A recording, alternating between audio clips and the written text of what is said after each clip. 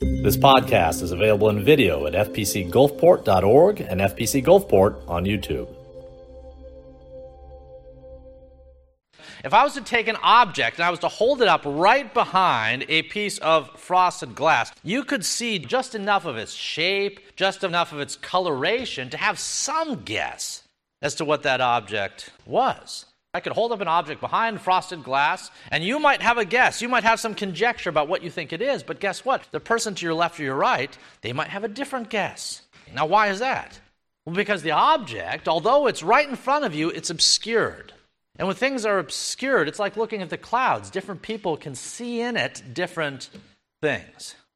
With that said, when you think about the apocalyptic portions of Scripture, when you come to Ezekiel or you come to Revelation or you look at parts of Daniel and you say, what in the world is going on here?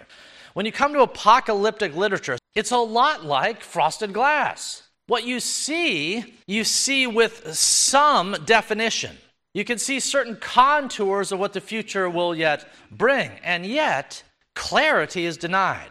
In the same way that if you take an object and hold it behind the frosted glass, light comes through. Light goes both directions. Everything is lit up, and yet the definition, the clarity is missing. Apocalyptic literature tends to do the same thing. It puts a spotlight on people and events, oftentimes of the future, while simultaneously denying clarity with regards to who or what that individual or circumstance or event might be.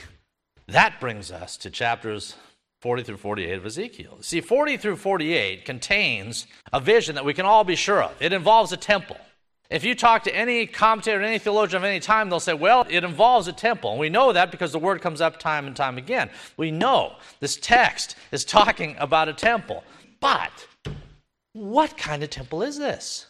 What kind of temple are we seeing here? When was this to be built? Remember the historical situation. The temple had just been destroyed in Jerusalem. There was no temple.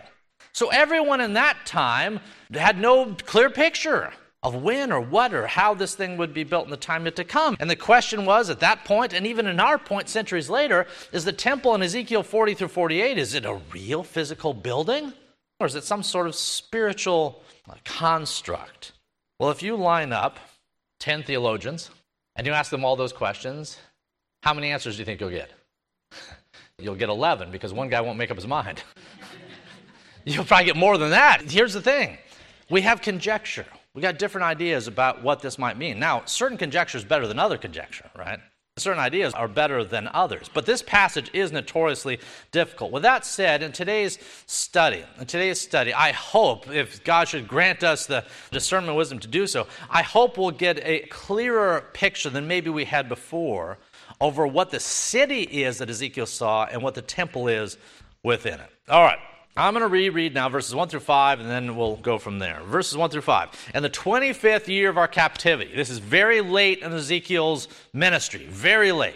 At the beginning of the year, on the 10th day of the month, in the 14th year, after the city was captured, on the very same day, the hand of the Lord was upon me, and he took me there. So God takes him, as he had in other occurrences, to a different place. In the visions of God, he took me into the land of Israel, and he set me on a very high mountain.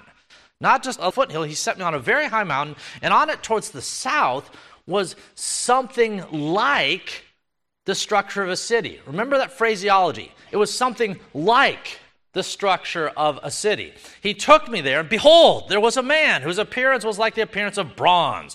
He had a line of flax and a measuring rod in his hand, and he stood in the gateway. And the man said to me, Son of man, look with your eyes, hear with your ears, fix your mind on everything that I show you, for you were brought here so that I might show them to you. Declare to the house of Israel everything that you see. Now there was a wall all around outside the temple, and the man's hand was a measuring rod, 6 cubits long, each being a cubit and a hand breadth, and he measured the width of the wall structure 1 rod and the height 1 rod. All right, let me stop there. Assuming that today's passage deals with a temple, a new temple of some kind, then we need to stop and ask ourselves, what happened to the old temple?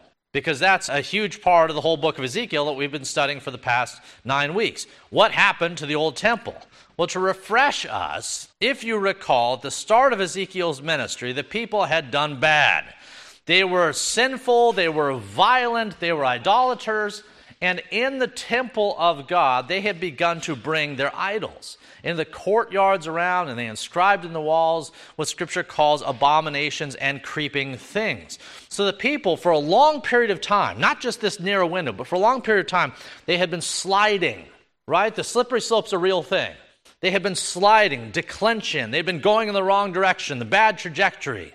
Things had been getting worse and worse. And even though the prophets told them, hey guys, not a good idea, not a good idea. God is holy, God is righteous, God is just, and He will deal with us. And even though the prophets warned the people that don't do this, what do? Well, they killed the prophets. They didn't listen to the prophets. They rejected the prophets. And so in time, God says, well, if you like the pagan idols so much, if you like those pagan nations and all the things that they're doing as much as you apparently do, well, I got a deal for you. I'll let you see firsthand what it's like to live in that sort of society or that sort of culture.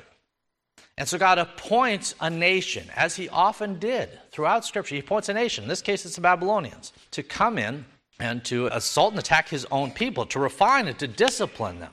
And initially they took a number of the Jews away out of Jerusalem and into exile. And Ezekiel, who at that point had been training to be a priest, he was one of the first guys taken because he was young and he was bright and he was smart. They took him. He was by the river Chebar in an exile camp in Babylon. Now, several years later, as we see in the text that we just read, the Babylonians, they came and finished the job. They came in and destroyed the balance of the city. And Ezekiel had a particularly terrifying vision. And it wasn't just a vision of the people being assaulted and attacked by the Babylonians. His vision was this, that in the temple where God's manifest glory had long dwelt, that the glory had gotten up, so to speak, on a chariot of fire and had left the threshold and had ascended away out of Jerusalem. The glory had departed in Ezekiel chapter 10. See, the Israelites made a terrible trade.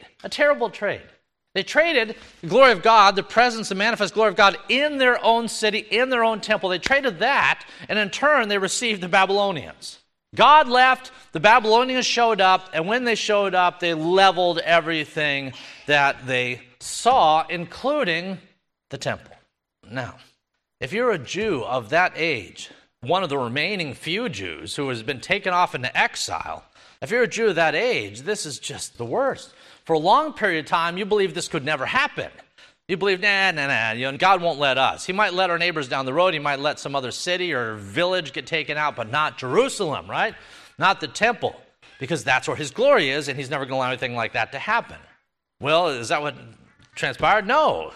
God, in fact, did remove His own glory and did allow the temple to be destroyed. And if you were an Israelite in exile, you thought this is game over. You thought this was game over. You thought that this event, the destruction of the temple, God's glory having been departed, was the end of your faith and of your future.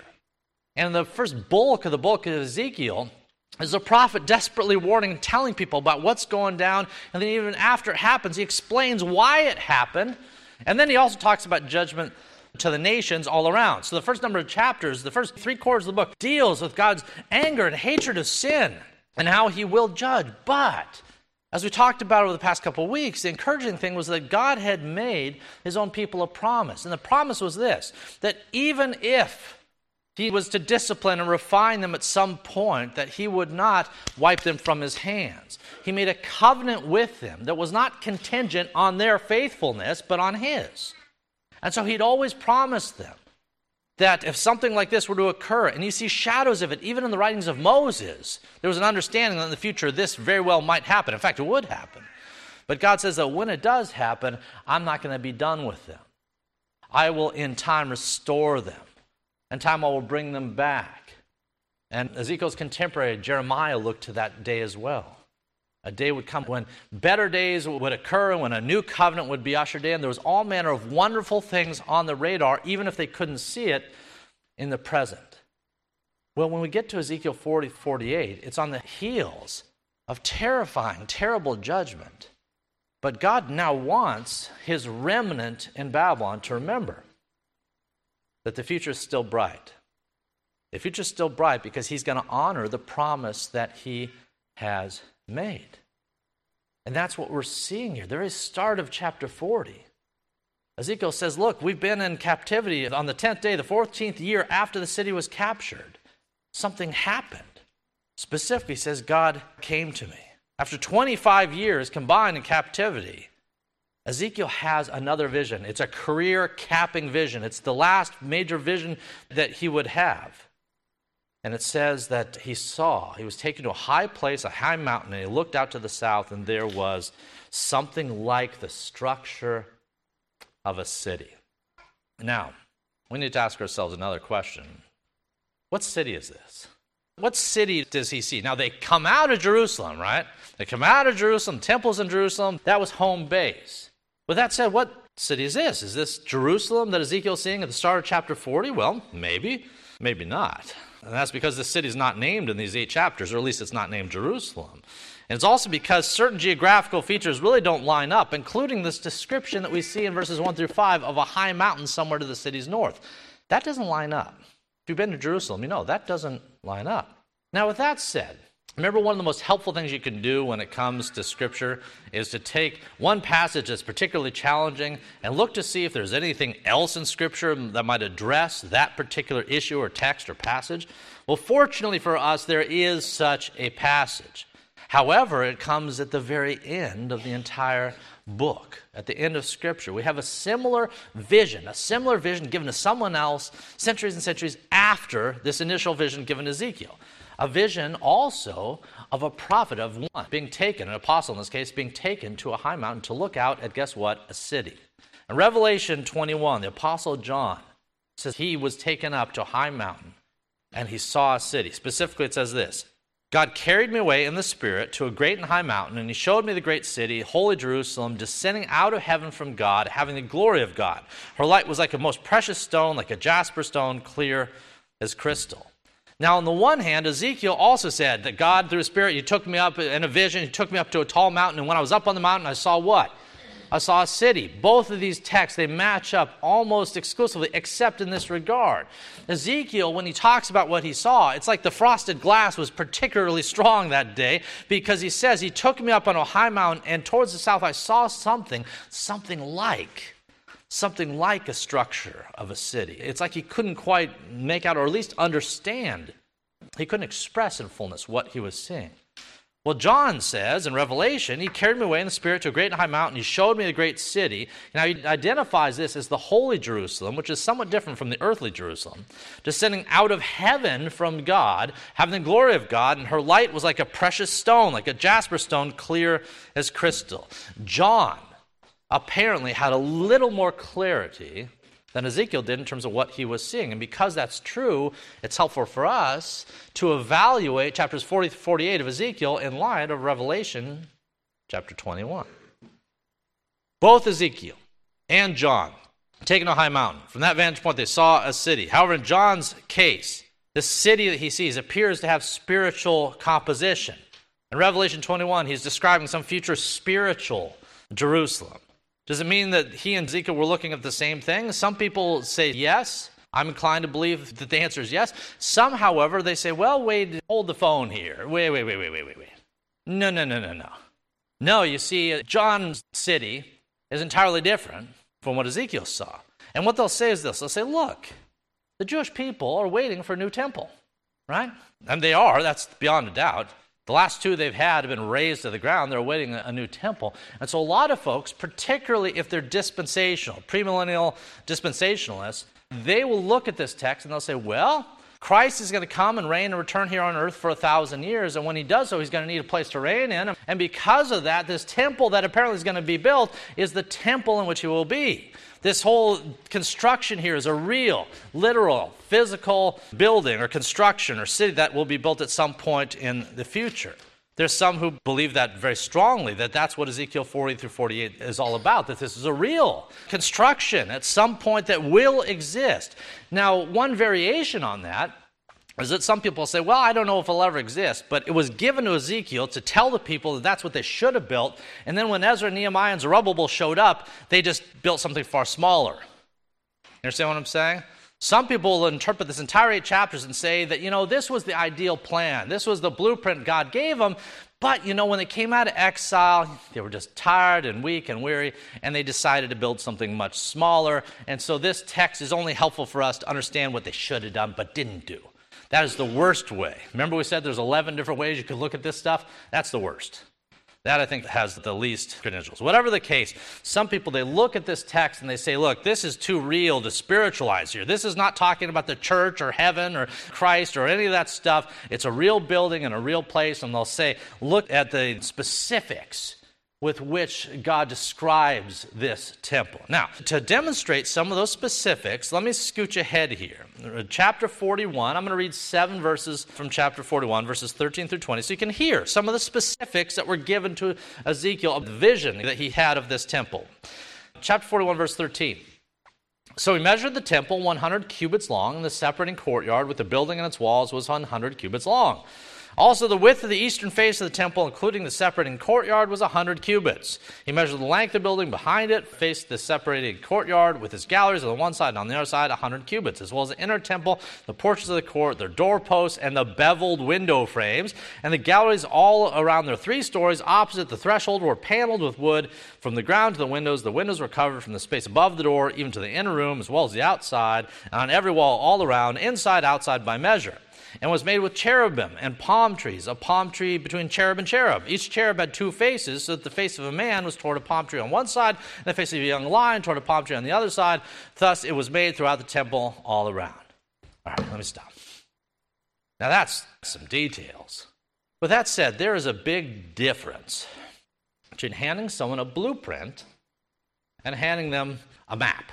Handing them a blueprint or a tour guide. They're very different things. You see, a blueprint you give someone when you expect them to build from it.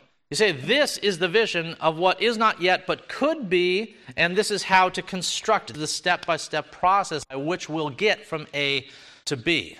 A blueprint anticipates something that is yet to be constructed, but if you give someone a tour guide, if you show up at some famous castle or something, they give you a map, not a blueprint. They show you where to go and what to see and all the things that are in the various rooms. These are very different things. Now, are there any blueprints in Scripture of anything that God wanted his people to make?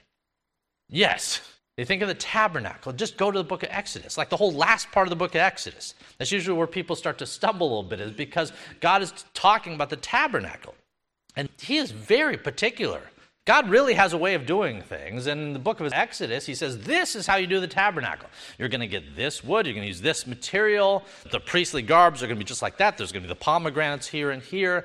It's a blueprint of what tabernacle worship would look like, what the tabernacle would be like. Now, a lot of those specifications carried over to Solomon's temple. With that said, God gave them ahead of time a blueprint of what he expected and wanted them to do. However, when we come to Ezekiel 40 through 48, and there's this discussion of this temple, if you were to read these chapters, do these chapters read like a blueprint of expectation of what Ezekiel and his contemporaries were to build, or Ezra and Nehemiah and Zerubbabel and like what they should have done? Is it a blueprint, or is it a vision of something that already exists? And what's the difference? What's the difference between describing the temple and prescribing how to build it? Well, the difference is seismic. It's huge. Because God here does not seem to be prescribing construction. You get this? If this was some real building, a future, some construction that was actually supposed to exist in Jerusalem, if this was an actual construction he anticipated and desired them to build, you would think it would read more like a blueprint, and you would think there'd be more prescription. Prescription. He's prescribing what to do. Instead, we see description. Ezekiel comes in and, hey, this is what it was like. I saw this and I saw that and I saw the other thing. Now, why is that important to make that distinction? Because here's the thing.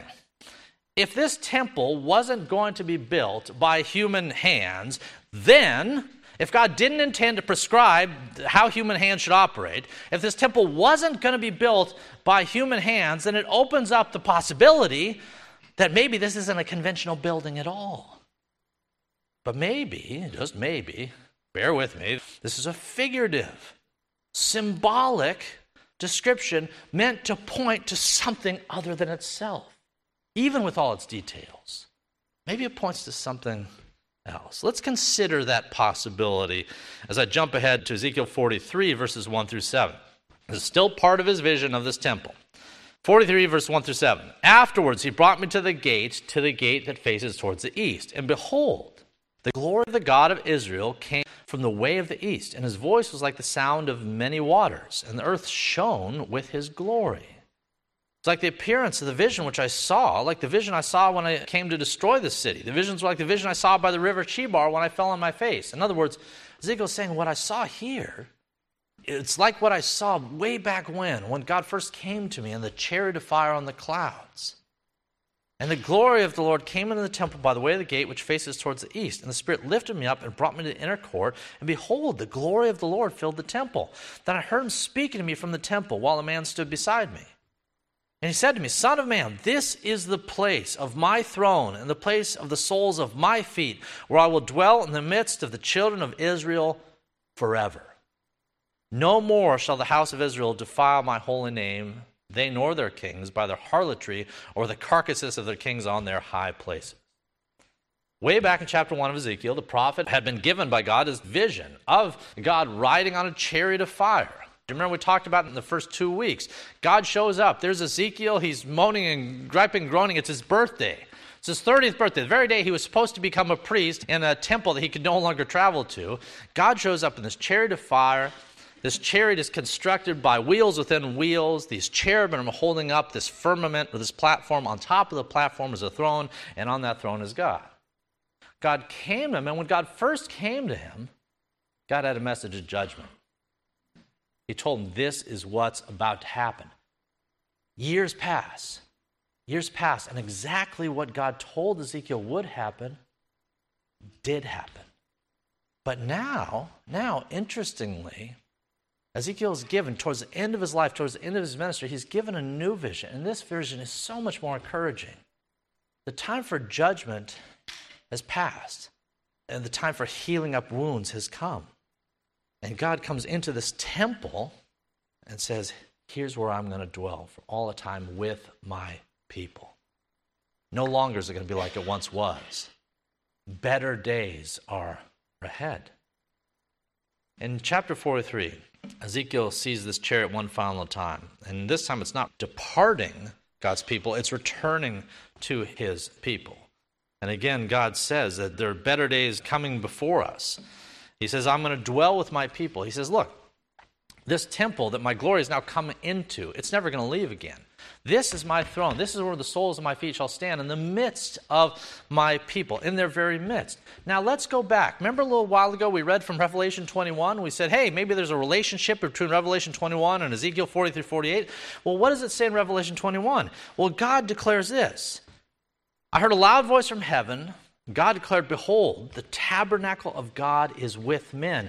He will dwell with them, and they shall be his people. God himself will be with him, and they will be his God. See, at the start of Ezekiel's vision here, he's taken to a mountain. He sees a city.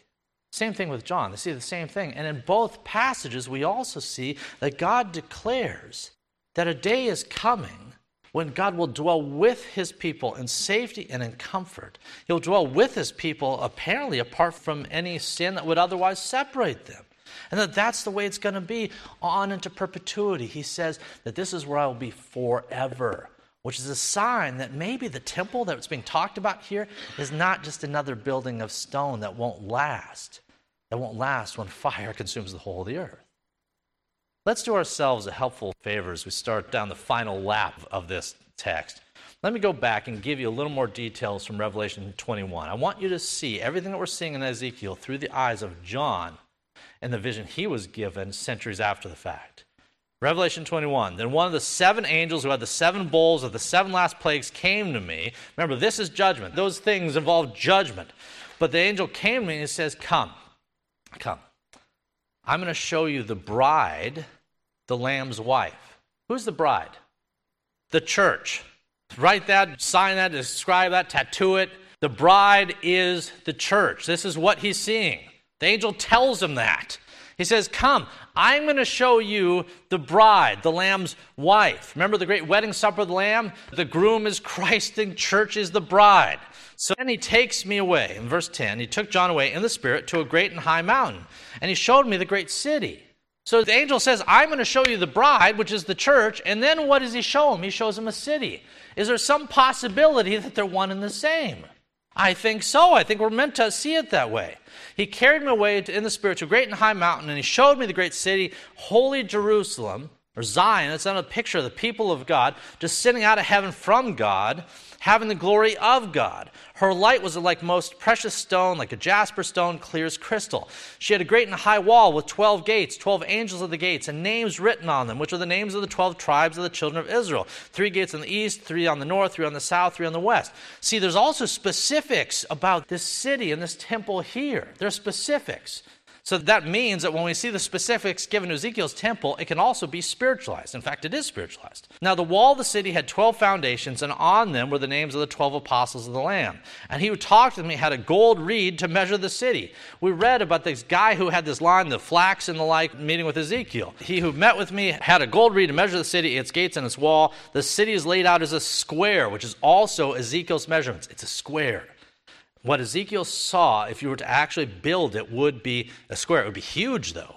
It would be monstrous. The thing Ezekiel saw, the temple, the construction, the courts, if you were to actually try to build that in Jerusalem, it would extend way, way, way, way past the city walls of yore, not just the temple walls. It would have filled miles of territory, a great measure. So the city is laid out as a square. Its length is great as its breadth. And he measured the city with a reed, 12,000 furlongs. Its length, breadth, and height are equal. Then he measured its one wall, 140 cubits according to the measure of a man, that is of an angel. The construction of its wall was jasper, and the city was pure glass, like clear glass. The foundation of the wall of the city were adorned with all sorts of precious stones. The first was jasper, the second sapphire, the third chalcedony, the fourth emerald, the fifth sardonyx, the sixth sardius, the seventh chrysolite, the eighth beryl, the ninth topaz, the 10th chrysoprase, the 11th jacinth, and the 12th amethyst. Whew.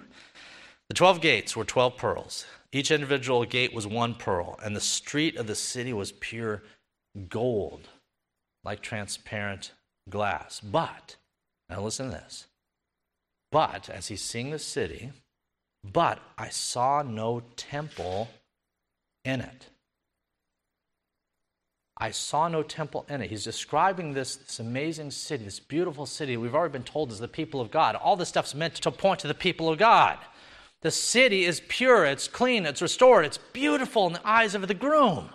That's the church. That's us after we get all cleaned up and sanctified and glorified. That's the people of God that he sees here. And amidst the people of God, he says, stop the presses. He says, this is what I saw, but, verse 22, I saw no temple in it. Why? He answers his own question. He says, I saw no temple in it, for the Lord God Almighty and the Lamb are its temple. Understand what John is seeing? He's seeing the same thing Ezekiel's seeing. He's seeing a city that is the people of God, descended from God. But in this case, there's no more building in the middle.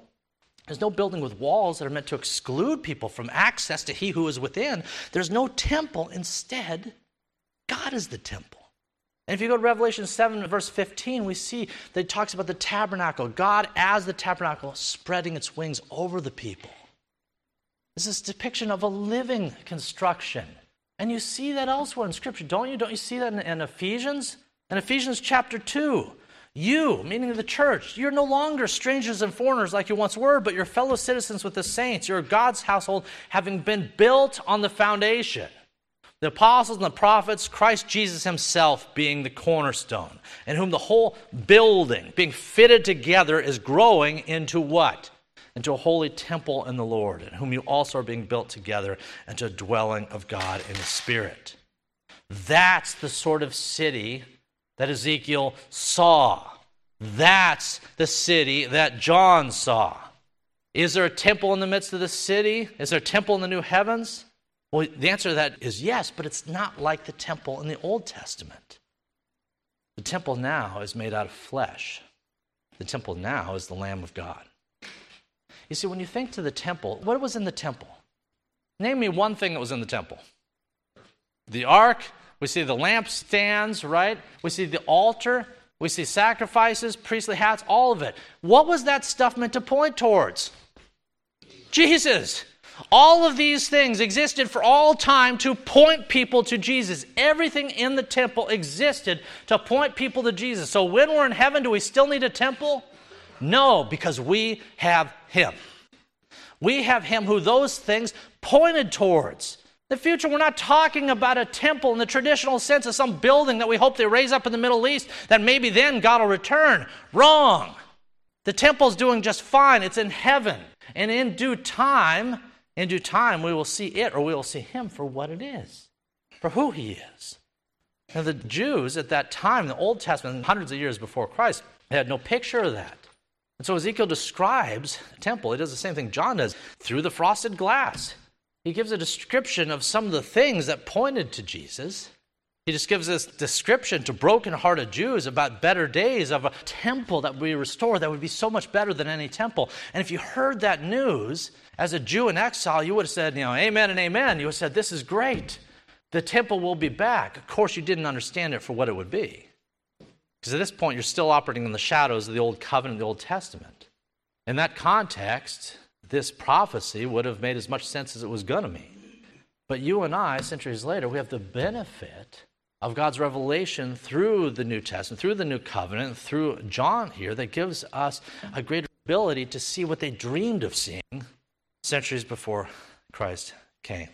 The priests, the sacrifices, the altar Ezekiel saw were all meant to point to something better than themselves. They are meant to point to the person and work of Jesus Christ. Every last window in this text, every last vestibule, every last corner in these chapters points to who? Points to Jesus. Points to Jesus, Jesus, Jesus. In heaven, we do not want a temple made out of brick and mortar. We do not want one, in part, as I said before, because we don't want some building in heaven by which God exists behind a wall that you can't access Him. No, that's not what we need. That's not what we want. What we want is access to God that's made possible through the veil of His flesh, not a curtain in a building. You understand? And that's what we have. Jesus Christ is the fulfillment of Ezekiel and John's vision. And that's what John was trying to say when he declared about heaven. He says, I saw no temple in it. The Lord God Almighty and the Lamb are its temple. The city is the church. The city is the church. The temple is Christ. When you and I are in heaven, we will not be separated from God by walls. We will not be separated from God by veils or any other obstacle from buildings of antiquity. Instead, we will be able to worship our God in His presence. Let's pray. If you'd like to check out additional recordings or videos by Dr. Toby Holt, please visit our website at fpcgulfport.org. And if you're on the Gulf Coast, come join us at 10 a.m. Sundays at First Presbyterian Church of Gulfport, Mississippi.